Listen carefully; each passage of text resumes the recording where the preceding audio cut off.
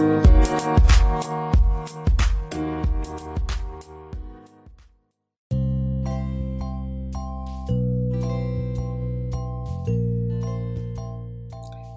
everyone, welcome to the Spanish for Kiddos podcast, where you can listen to fun bilingual stories and more. My name is Barbara. I'm the owner and fan of Spanish for Kiddos and your host for this summer reading camp. I'll be sharing fun bilingual stories throughout the summer to encourage the kiddos to read whether you're at the pool, the beach, or camping. So let's have fun.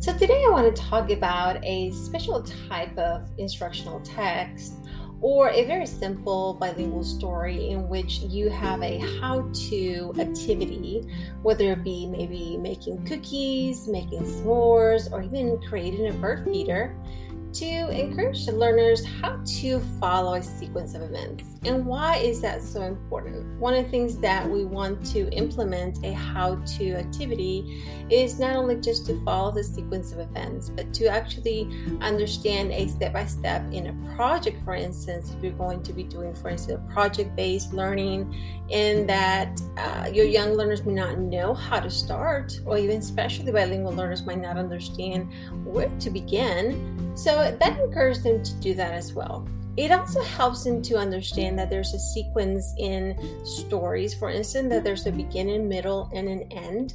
And then in these simple projects, it just helps them to grasp what that is, a beginning of a story, that there's a middle there, and then there's a conclusion, which actually all of this helps them to later on into writing projects, for instance, when they have to write their own narratives or write their own stories, or even to understand more challenging stories where there are more characters, where the plot might be a little bit more challenging, more interesting, of course. And also it helps them to figure out what are those transition words. Is it next, then, so?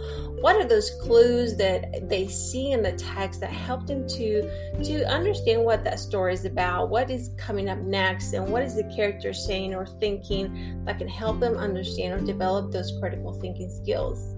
So not only that, but actually furthermore, it can help them to understand even numbers in English and Spanish, since you can begin with first, there's something happening, second, and then of course next, and then lastly or last, you have something else. So if you go back to our episode of how to make s'mores a camping bilingual story, I talk about a little bit more about what that is, how to use a sequence of events in a bilingual story. And it is a friends going camping, but they don't know how to make s'mores. So how is it that they come together? How do they help each other to actually make s'mores? And then in this brief story that I have here, and then if you check out our blog post with Spanish numbers practice, it's actually a cute little brief story about a mama bear trying to teach her little bears how to go fishing for food. So in this story, it's very clear what those transition words, and I kept it very simple because I wanted to make sure that you can actually digest or this type of text, because those transition words are very clear at the very beginning. And it is a story that begins very simple with what they're doing, what they're trying to do, and then of course you figure out at the very end what is happening. So let's talk about what Mama Bear is doing. Mama Bear takes her bear cubs to the river. First, they look for fish. Next, they play in the water. After lunch, they rest on the rocks. Mamá oso lleva sus ositos al río. Primero ellos buscan peces, luego ellos juegan en el agua. Después de la comida, ellos descansan sobre las rocas.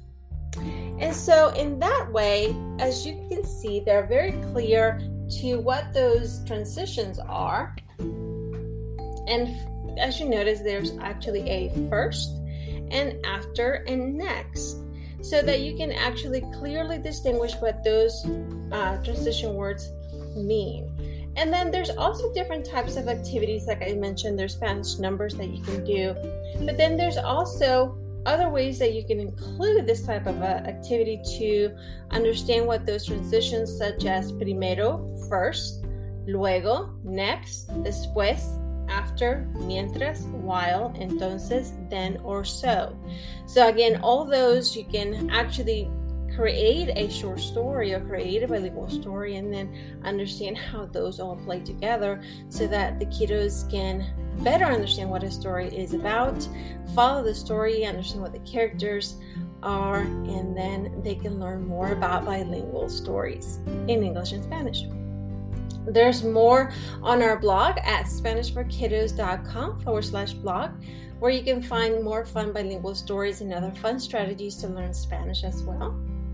And also, don't forget to check out our summer reading camp, which has fun activities, reading, and other fun online classes as well. So make sure to do that too. I include everything in our show notes that if you want to join us. Thank you so much for listening to the Spanish for Kiddos podcast, and I hope you join me next time for another fun bilingual reading. Bye-bye, everyone.